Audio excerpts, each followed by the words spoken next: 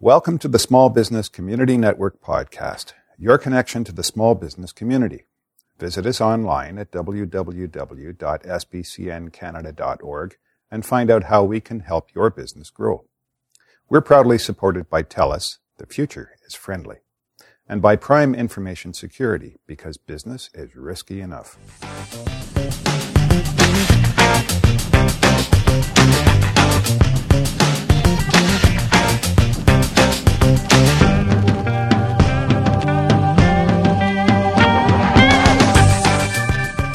Hi everyone, it's Linda Ockel-Jenner here again today with another SBCN Small Biz podcast, and we have a returning SBCN member and successful business owner, Chris Davis, Polarverse IT Services, coming back again to share some awesome information with us. And today, I believe, Chris, you're going to be talking about the cloud up in the sky and how it can help us.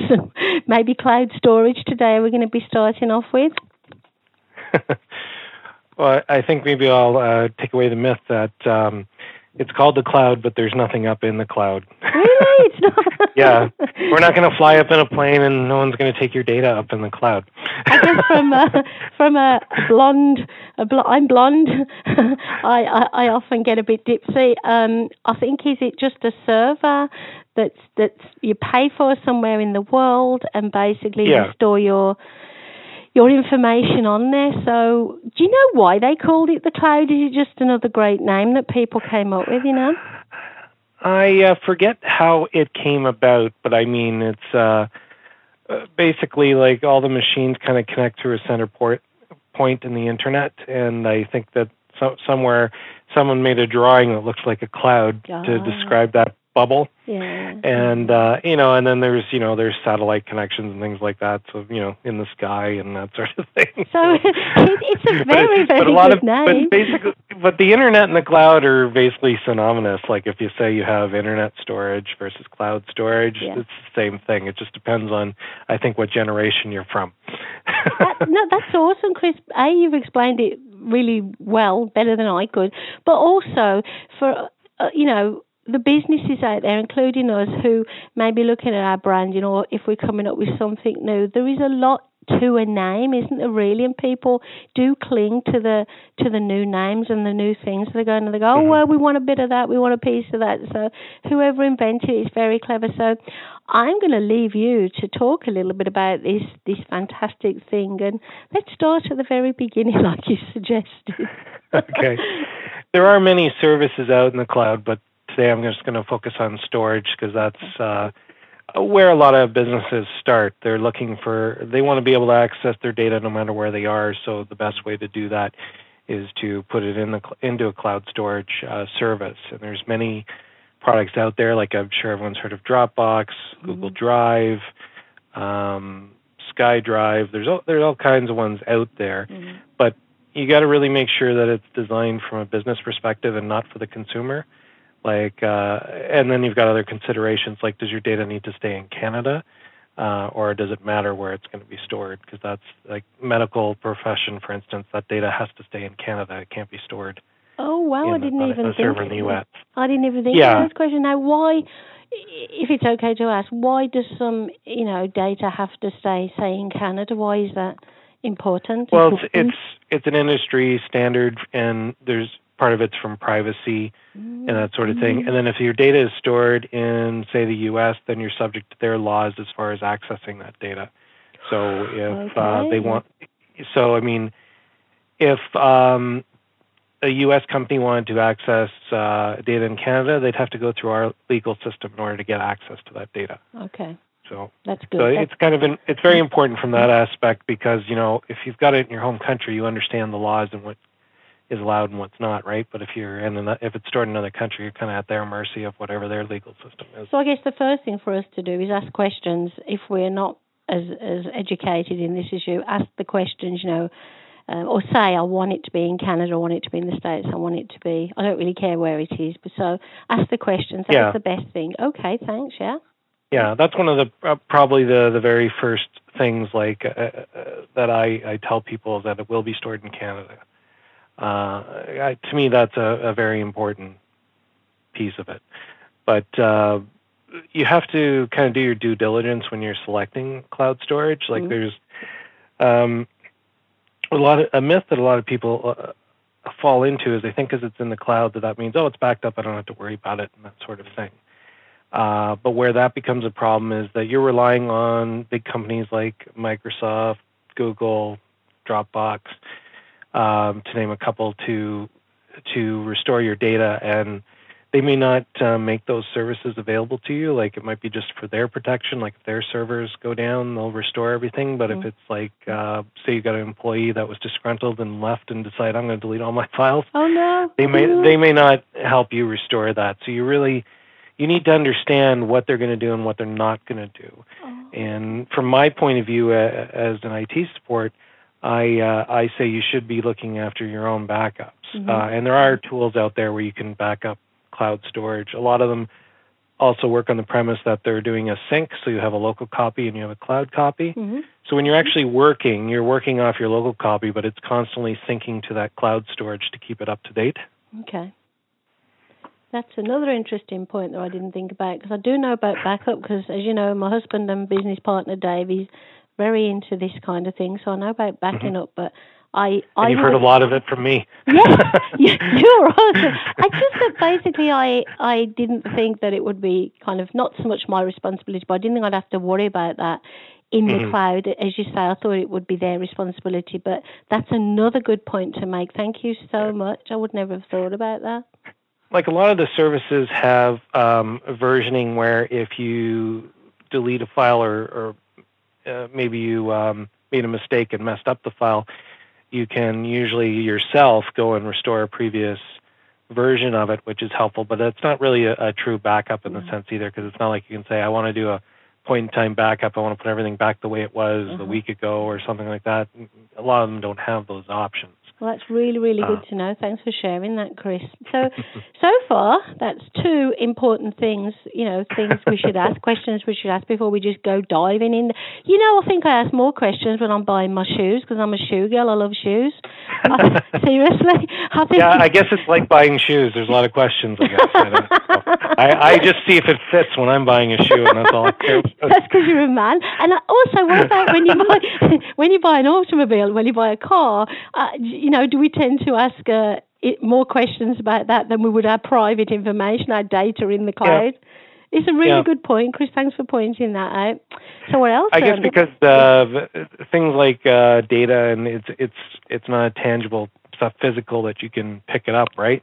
Like when you're looking at something like a car, that you can physically see things. So I think that's a good point. But also, I still think down to the basics, we don't know what we don't know. So unless you're, if you're not here educating us, how do we know what we don't know? And to be honest, I mean, maybe the really big names that you've mentioned that offer these services will, say, well, do you need this? Do you need that? Do you need the other? Do you know this? But a lot of companies might not ask us the questions or tell us what we don't know. They usually don't. They'll usually just give you a spec sheet and say, this is all your features and services. And unless you ask questions, you usually don't. So you're educating us, and this will be super duper, because then, we can say to people, ask the questions. You are the person in the driving seat.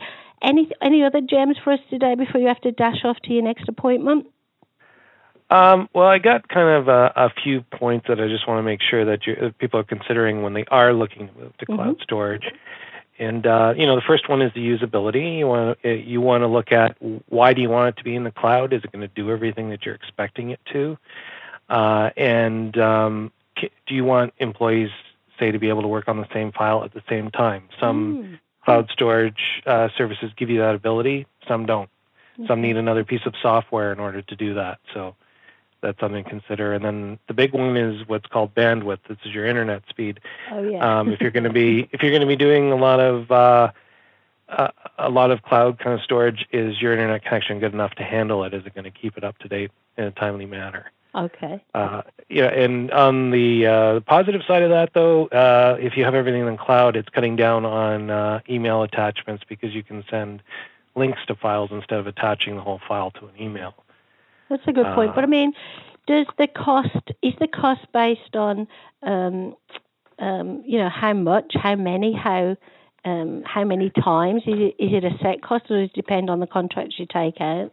It's usually based on your storage size, like on how much space you need. So, like on a per gigabyte to per megabyte basis is usually how it's priced with most companies. But storage has become very cheap, so you usually can get a good sized amount of storage. And for a small business, most times the basic is all you need.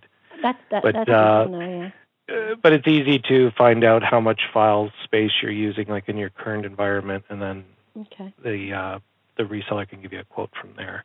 That's another good point. I am posting as I thought I mentioned in my social networks. I'm sharing an article this morning that's called Cloud Data Protection. It's scheduled to go around 11 o'clock this morning. So if people do a search, that's a really good article on protecting your data once it's in the cloud. Okay, and we'll, if you like, we can add a link to the podcast page on the SBCN website, and people can then access it that way if that works for you too. Yeah, I'll forward you a link to probably the one that's in LinkedIn. I appreciate it, because I love to listen to you, and you do educate me, but I like to see maybe the article as well, so I can reassess it, read it, and see if I've ticked off my points. That's another. You are very, very good at chatting to us here for the podcast. You explain it beautifully. Also, you're very, very good, with the written word, with the articles. They're becoming very popular. Is this in any way giving you a chance to reach out to even more clients, even, get even more exposure? Is this a good thing for you, Chris, that you're doing all these things? It is starting to come back. Like I was actually out of town the last couple of days at a couple of events, and actually some people recognize me from my posts because my picture is almost on every post. Yeah, I love your branding. No, it's great, and you've got a great smile. I feel like I'm a mini celebrity when I'm out at some of these events and people recognize me. That's what I want people. I want people to do what you're doing, because we are in charge of our brand. It's our personal brand, and I'm seeing you everywhere. I'm seeing the posts everywhere online.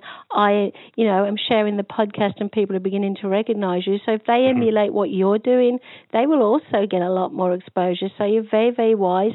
You did touch on this morning that you've been burning the candle at both ends. So that it is important to know, though, that however successful and busy we become, we have to recognise that, and you've recognised it. So I guess you'll do your best to have a restful weekend and re-energise.